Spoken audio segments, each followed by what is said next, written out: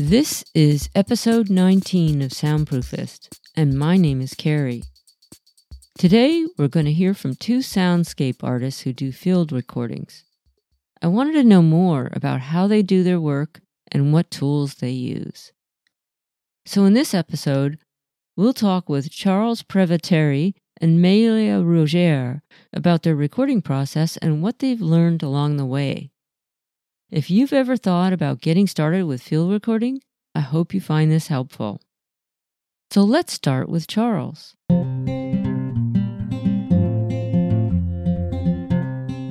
My name is Charles Preveteri. I've been in radio since the late 80s and recording as a hobby since about the mid-90s.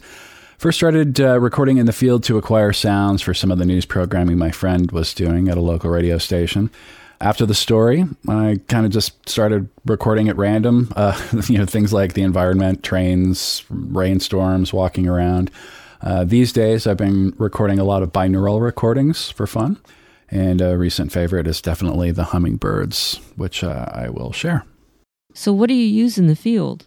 I'm currently using a Zoom H6, and I also have an H4n. The H4n is great for like the simple stuff, and I use the XY microphone that comes with it for like simple stereo recordings, things that I want to do quick and easy where I don't want to take a bunch of equipment. The H6 is really great. You have the ability to have 4 XLR inputs and then the option of taking off the XY mic at the top and adding another piece, which has just 2 more XLR inputs. So 6 XLR inputs, which is fantastic when you're recording, various things that you want multiple microphones for. As far as microphones are concerned that I use frequently, I have the QTC-1 from Earthworks, which is extremely high-powered, very sensitive omnidirectional microphone.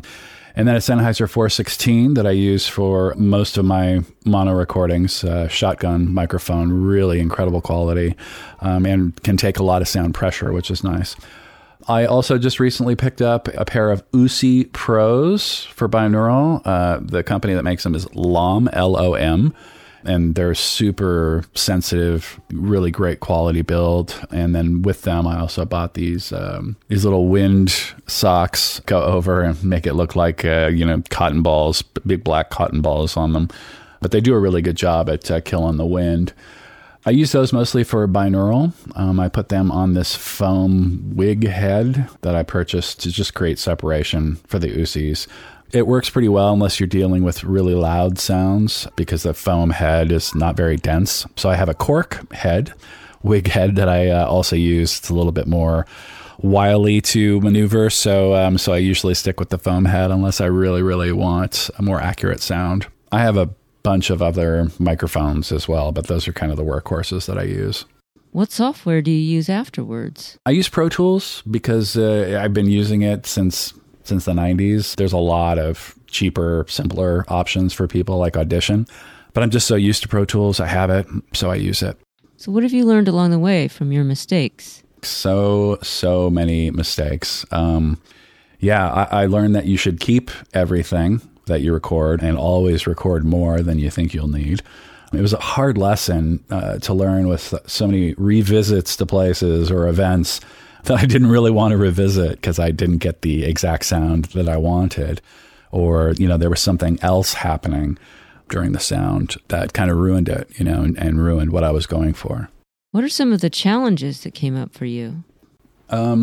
So like I just said, sometimes when you're recording, you're listening really closely to what you're recording, but not necessarily listening close enough to what else is going on sound-wise around you.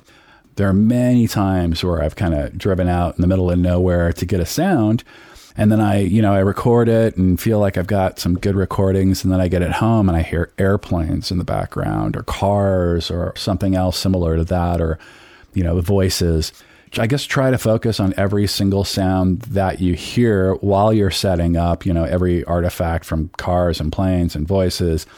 It's difficult to get it right the first time when you're, too distracted and you don't want to end up recording things that you didn't want to record in the first place. So you've learned a lot through trial and error, sounds like. I would say some of mine were frustration with cheaper equipment. you kind of learn fast, and recording becomes a bit of an art form. So you always want the best tools to create the best art. There's a limit. It's really easy to kind of get caught up in having the best of the best and trying to get, a better piece of equipment for more money when you don't necessarily need it. I would focus, instead of on your equipment, focus on getting the best sounds. And then if you come across a sound that you really are happy with, but you weren't happy with the quality, then maybe start cataloging those. And if you do eventually graduate to a more expensive piece of equipment, you can go back and record that sound again. What's the most amazing sound you've recorded in the field? There's a lot, and they're all kind of different. The sounds that I like the most are kind of unique sounds, things that you get that no one will ever get because it's kind of a moment of time, moment of history. I did a protest while I was in Costa Rica. That was just incredible. Had a lot of music and different things going on. But, I also like recording the frogs, during the mating season. And I've been recording hummingbirds lately, which is definitely the thing that I've enjoyed most. I also like recording ambient soundscapes. Sometimes they can really be soothing to just sit back and listen to a soundscape from wherever. I frequently turn on the rain soundscapes that I've created in the past in various locations. They really kind of put you someplace.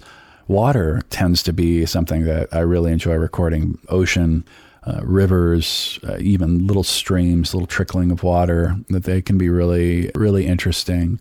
And sometimes when I'm just reading, I'll throw something like that on instead of music. How do you share your work with others? I typically upload to SoundCloud and contribute to a lot of different sound maps. There's so many of them. They've especially exploded during COVID. Yeah. My SoundCloud is soundcloud.com/PREVITIRE, which is my last name. And there you can hear a lot of ambient soundscapes, also lots of different hummingbird sounds, and the frogs, I think, are on there as well. I actually took one of the hummingbird sounds, I think it was like 10 seconds of audio, and did something interesting with that. I was trying to pitch the sound to see how it would sound different, especially the beating of the wings, which is what I was looking for when I started recording the hummingbirds. And I took it and I just took the original and then slowed it down by half and put it next to it, and then slowed that down by half and put it next to it. And so I came down to a 16th of the same 10 seconds of audio, which was close to like 5 minutes long. Just that 10 seconds audio stretched way out. And I have that on there as well. And some friends have said that's one of their more favorite things to listen to. So why don't we listen to a sample? And so the audio I'm sharing is a bit of the hummingbirds, the aforementioned hummingbirds that I've been having so much fun recording.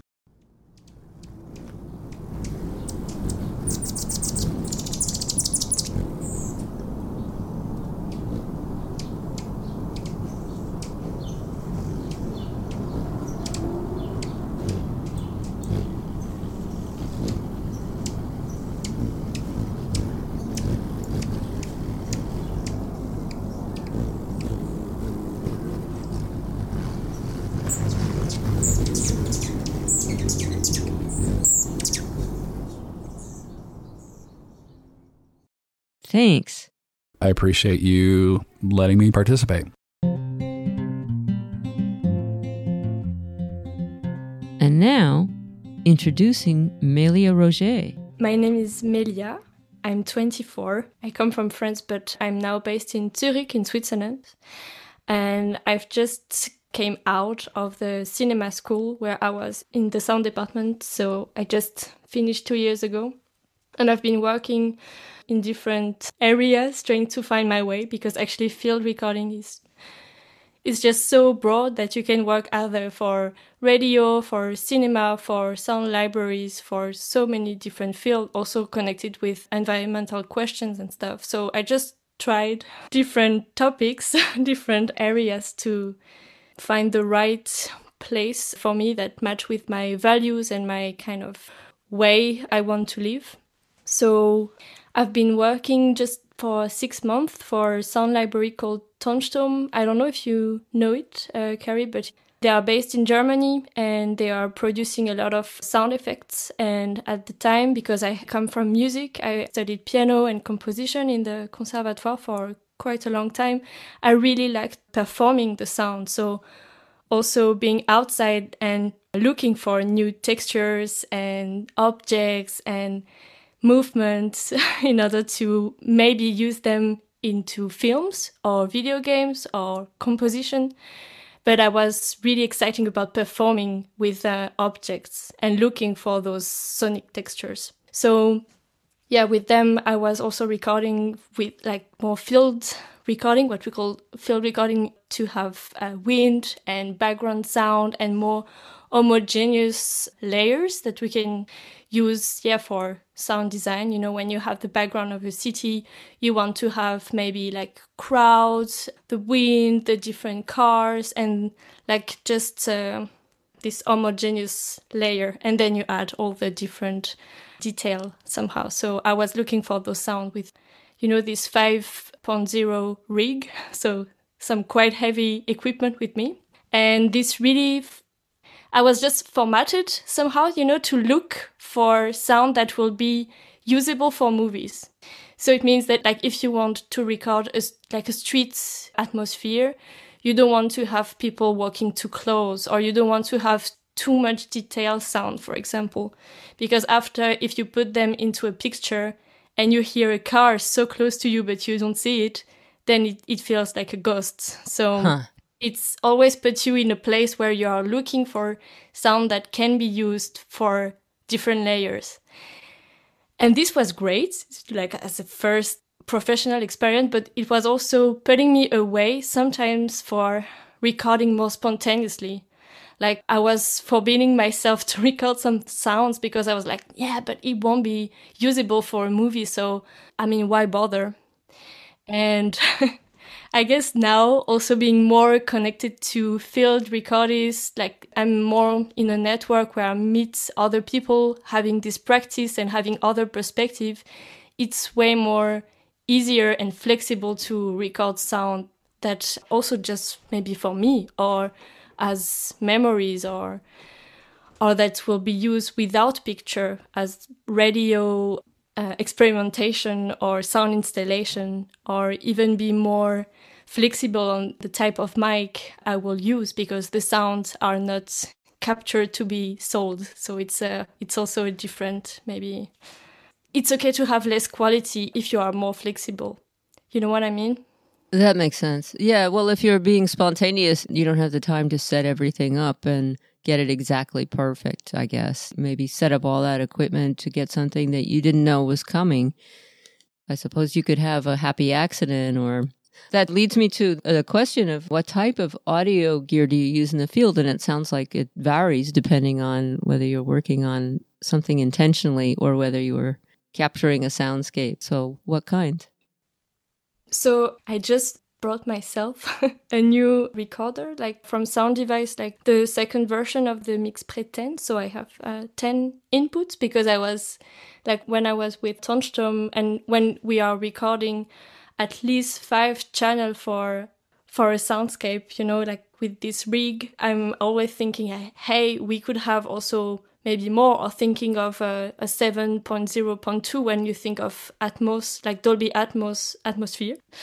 So I wanted to have something very practical to just bring with me, but also have a lot of inputs so I can also plug maybe contact mics and a geophone and whatever different mic into it. But I have to say that right now, for example, I'm in holiday and I didn't bring with me the MixPre 10 because it's pretty heavy somehow. I mean, not compared to the old sound devices from like 10 years ago. It's way much lighter and the prices are also more accessible. But now I have a small Tascam, like the DR05, and I also have a small Zoom. But like the preamp for me are not so, compared to the Sound Device, they are a bit disappointing, which is normal. But they are so much practical. Like I can just put the recorder with some small microphone into a tree and I can just leave it there, or I can bring it with me in my backpack, and when I hear something I can just take it out, and it's way more spontaneous. So it's another use than having expensive gear with a lot of microphone and rig and all those microphone arrays and whatever. So it really depends of the setup. And as you said, also, which intention do you want to give to your recording? If you are looking for a sound that you already know it will happen in this city or in this place, and you are looking for it, like waiting that it happens, then you already know. If you want to have a large stereo image or something, if it's a voice that you do an interview, it will be something more mono, so you only have one microphone. If you want to record something that you know it will happen in very high frequency, you will record at a different sample rate than if you are recording something that it's already in the human auditory range. So you also need the recorder that can go higher in the sample rate. So makes sense. And you plan that in advance, or if you're suddenly hearing a sound and you think, oh, I need to change the rate right now. Like if some unexpected sound happens when you're there and you weren't planning on that, can you easily change the sample rate spontaneously? Well, actually, no, you're obliged to cut your recording to change it. But I guess if you already plan to use the texture to slow down the recording, then I guess it's, you have to stop and change and restart, and you hope to hear the sound again.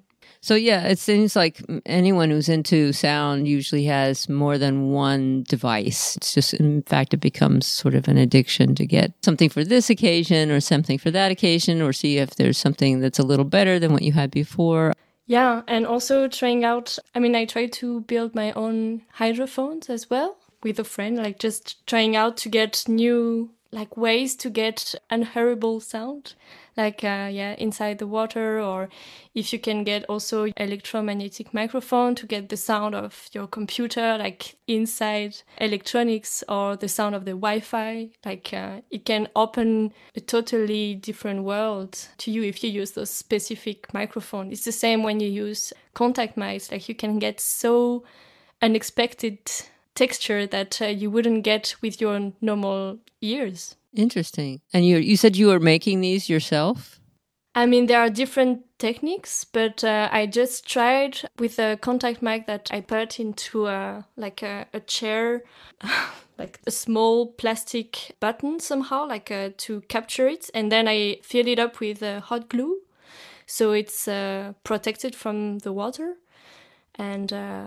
And it's working pretty well somehow, but it's less sensitive than a scientific hydrophone, like the one of Aquarion and stuff that you can use for scientific measurements. It's more to get the water movement and stuff. But I'm not doing this by myself.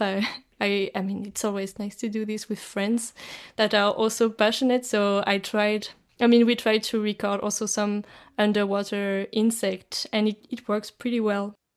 That sounds amazing and really fun to build it yourself. And then you also maybe feel like, well, if something goes wrong, now I know how to make another one.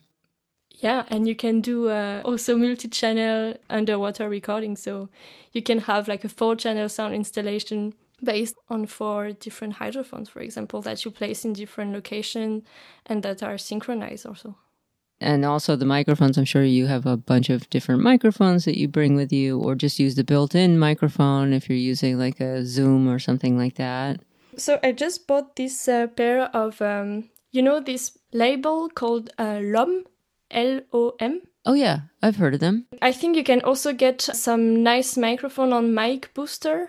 This website where you can have those Primo capsules, that it's just like some Omni microphone. There are different directivities, but you can build yourself some very tiny capsule that have a very low noise background somehow. What is this website? Mic Booster, so MICBOOSTER. Oh, cool. Yeah, I mean, there is so many tutorials for do-it-yourself special microphones, or even stereo pair microphone. It's very practical and accessible for like cheap prices. That is very, very cool. Thanks for that. So after you get a recording, then what? What software are you using? And so because I come from cinema, so I'm kind of used to Pro Tools because this is the standard that we use in movies. So I have to say that I continue working with that because I'm fast and I know the software. So, and for me it's just easier. But I've also sometimes use Reaper when I have to use it. I mean, I use it most of the time for playing sound, like when I do a sound installation and I know it will stay for like a month in a place, then I will use Reaper because it's very reliable. So I use that. And just to clean the sound, etc., I use iZotope. And in order to sort my sound and to have the right metadata and names and right keywords so I can find them, I use SoundMiner, which is a very practical software. And to add metadata and whatever information you want to give to a sound file. So it's very practical. It's kind of the not free version of Wave Agent. I don't know if you know this software from a sound device. It's a software where you can just rename everything and give a description. So when you are looking, like for example, when you work for a movie and you need like a tiny river, for example, and if you just type tiny river, maybe you will have tons of them. And if you don't want to listen to all of them, you can just have more keywords so you can add like a different adjectives so your research becomes finer and have the right sound for your sound editing. But I guess this is more from the cinema perspective. And when I was also, for example, when I was working for Tonstrom, it was always, I worked 2 months on this Switch library. So we recorded a lot of different buttons, for example, like light buttons, different different size, different shapes, different movement, like turning, just pressing, different location. And we had to do all the metadata of those different buttons. And they are all buttons, but you have to name them. Each sound has its own adjective if it's something small or plastic or press or whatever. You have to name this so precise that anyone can find the right sound by typing those words. And I don't know if you are aware of this now, but there is this new category system. It's called the Universal Category System, and it's kind of a universal way to name the sound. So you have different categories that you have to just respect, in the sense that if you have an urban sound, you will have to name them. You will have to name all your sound depending on this category. And you can find all of this online, and it's very easy to understand and to set up the names of your sound like this. So everyone, if you are sharing sounds with other people, they can easily find your sounds into their library.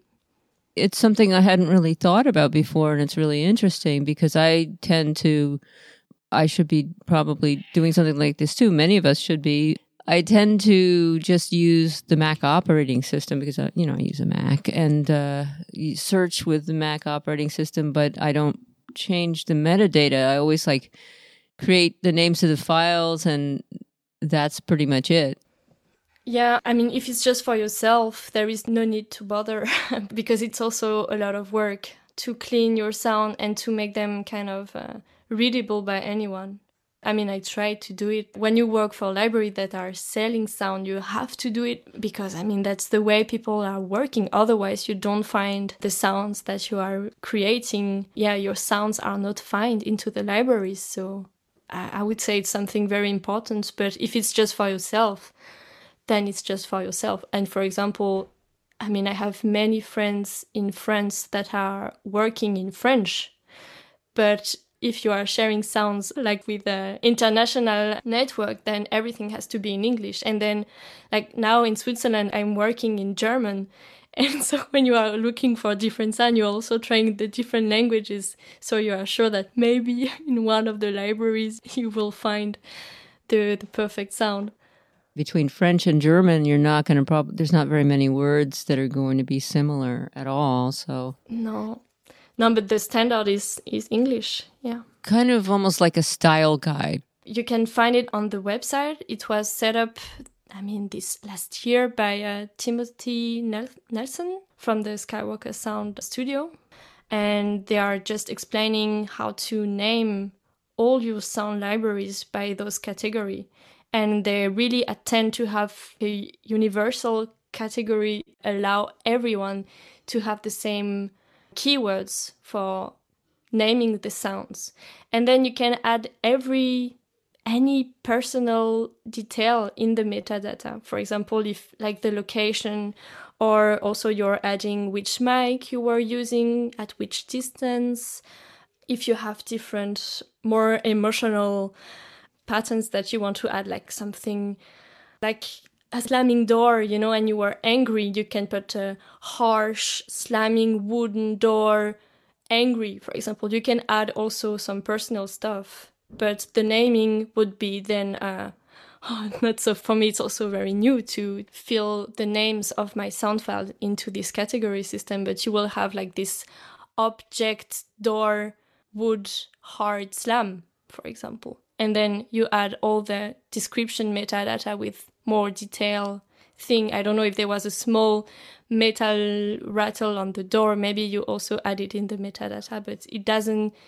define exactly the object. It's more the detail that you add in the metadata. Wow, what a great system, though. I'm so glad somebody came up with that. And it probably came from a lot of frustration of people just not being able to share things. Yeah, exactly. Now when I'm looking in my browser, I have access to like a Google Doc with the category and the subcategory lists. So now if I'm reading to you, like there is the category air, aircraft, alarms, ambience, animal, beeps, bells, birds, boats, bullets, cartoon, and then you have all the subcategories. So for example, if I take the category ceramics, there is so like a mix, there is break, crash, debris, friction, impact, movement, tunnel, and then you have the category ID that you have to use to name your sound. So it's just like an acronym. Can we say that? Acronym, yes, exactly. So the sound is being attached to this category.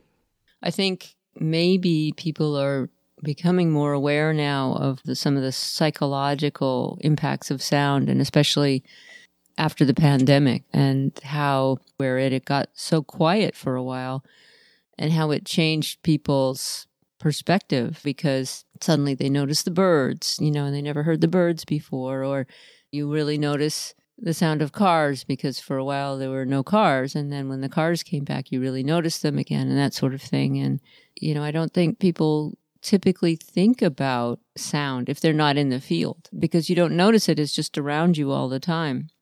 Yeah, it's very unconscious. Yeah, it is. It is. And yet it impacts you because it might stress you, it might relax you, and you're not really thinking about what is it that's making you feel this way. And some of it might be the sound, I know it's certainly true for me.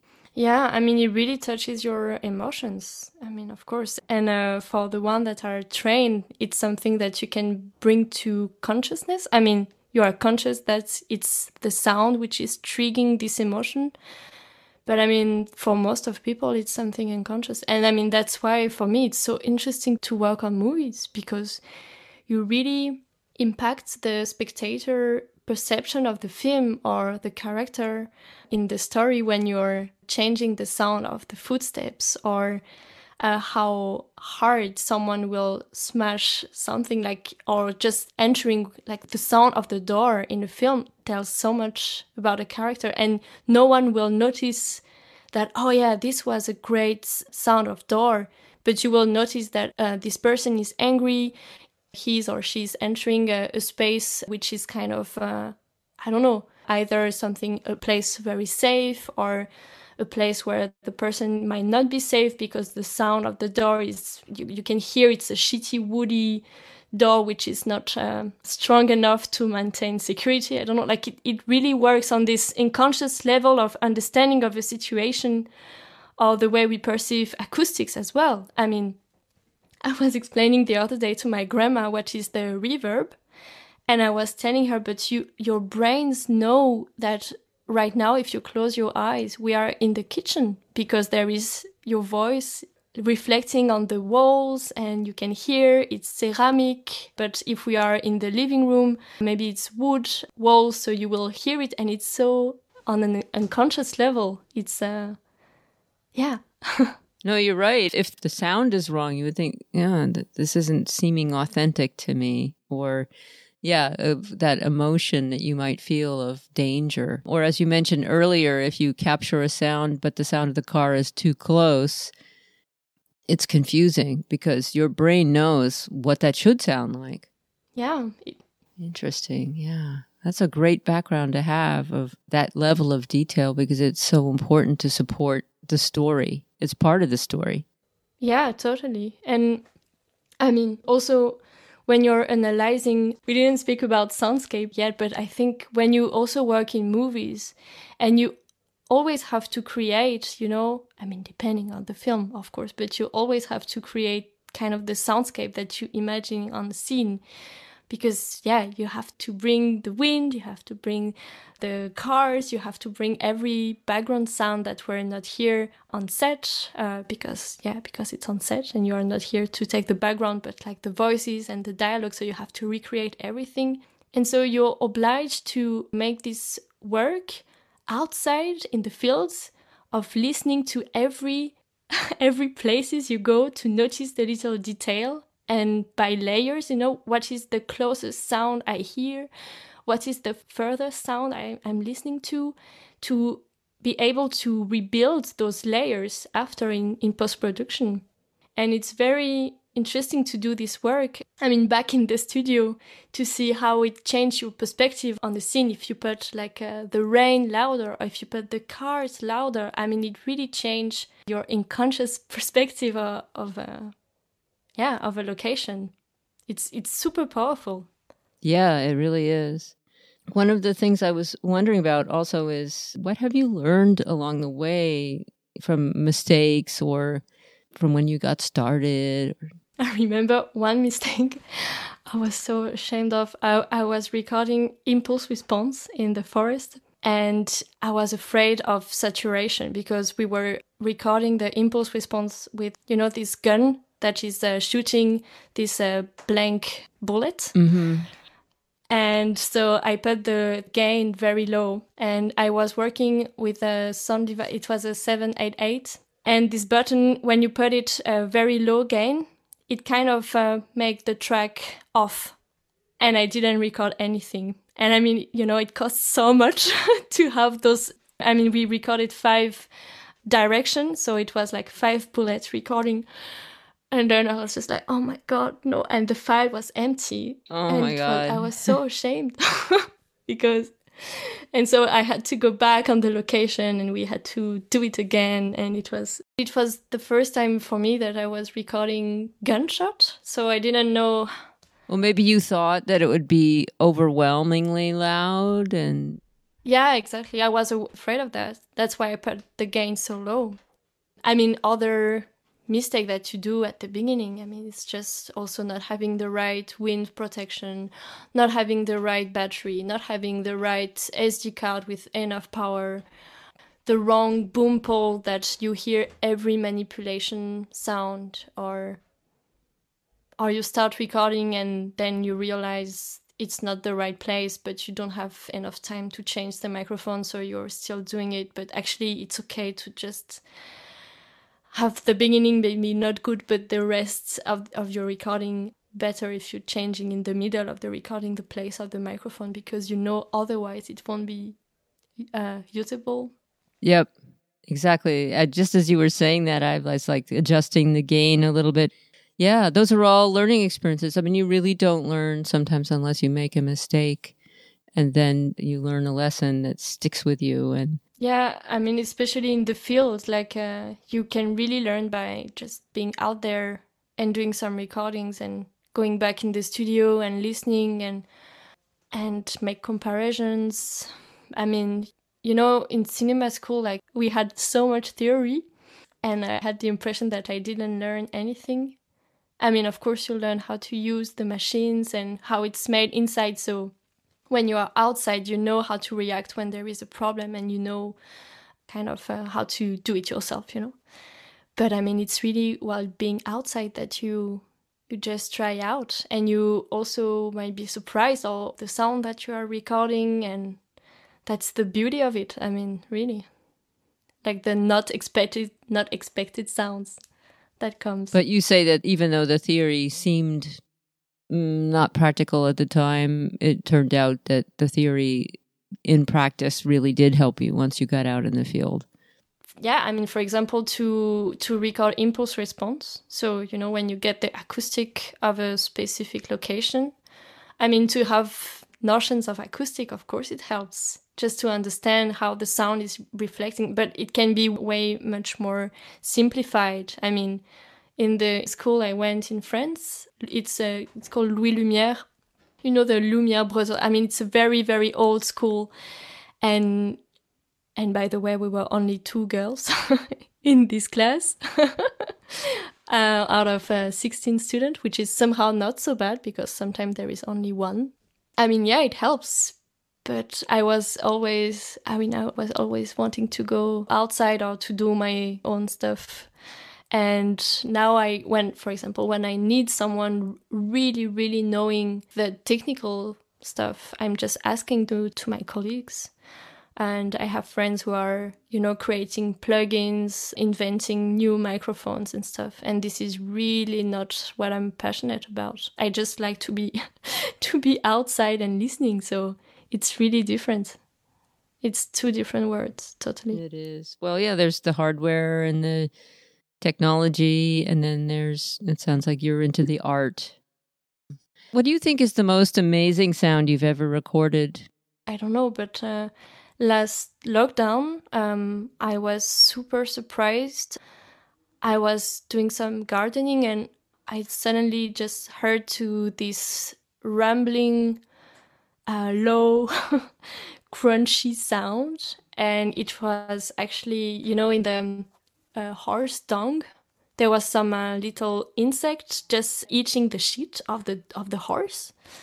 And this was just amazing sound. I mean, I was able to hear it. Yeah, it was so loud. And so I just used like my small Tascam, and yeah, I could just record it like this. So this was for me like the most amazing sound of the lockdown, because it was really loud. And this proof of living in the soil, which was very surprising. That's right. I think you have that on your SoundCloud account also, that recording, don't you? Yeah. Yeah. Maybe we can include a few seconds of it here so people can hear that amazing sound.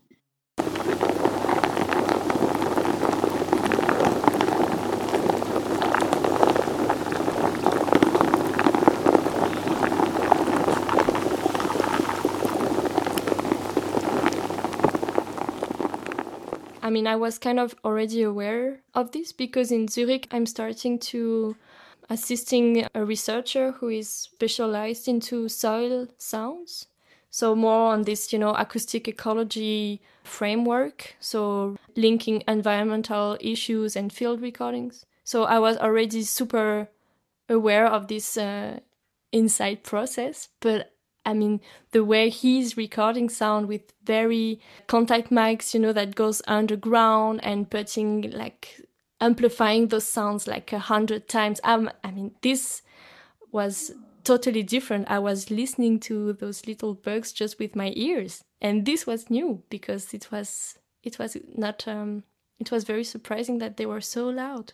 So one more question I had was how you share your work with others, and it sounds like we covered some of that, but not really, because we were talking about the sound libraries. But in general, yeah, how do you share your work? Now I'm part of this Slack, of this field recording crowdsource. I mean, with all universal category system, but this is very new for me. But there is a lot of people on this Slack, you know, the platform? Yeah. Slack. And so I'm connecting with more through the platform and also participating to some common sound libraries. So where people can, you know, like they are creating calls. So for example, the next call is water and ice. So everyone has to send 5 files of water and ice sounds. So I was recording like some with snow and river and different little water sound, whatever. And then you share those files and you get in exchange the library of everyone sharing this. And for example, the last one was over 500 gigabytes of different parts of the world with a background sound of your home. So it can be a nice way to get in contact or just hear to the community work. And otherwise, I just share my sound on SoundCloud, and I have a website, and I also use Instagram to post some of my recording setup or Instagram? Yeah. And it's actually nice. Like I've been in touch with different sound artists when I was traveling, just contacting them on Instagram, and I mean, people are answering. It's really nice. I would say actually that when I was meeting for the first time people doing the stuff that I was doing, it was really liberating somehow, just to realize that you're not a freak, you know, that there is really a community, and it's kind of a small family. It's really important to have this because it's also, you share so much knowledge and experience and different stories and recording tips, and also just recording outside with others was also something great, because otherwise you're so lonely.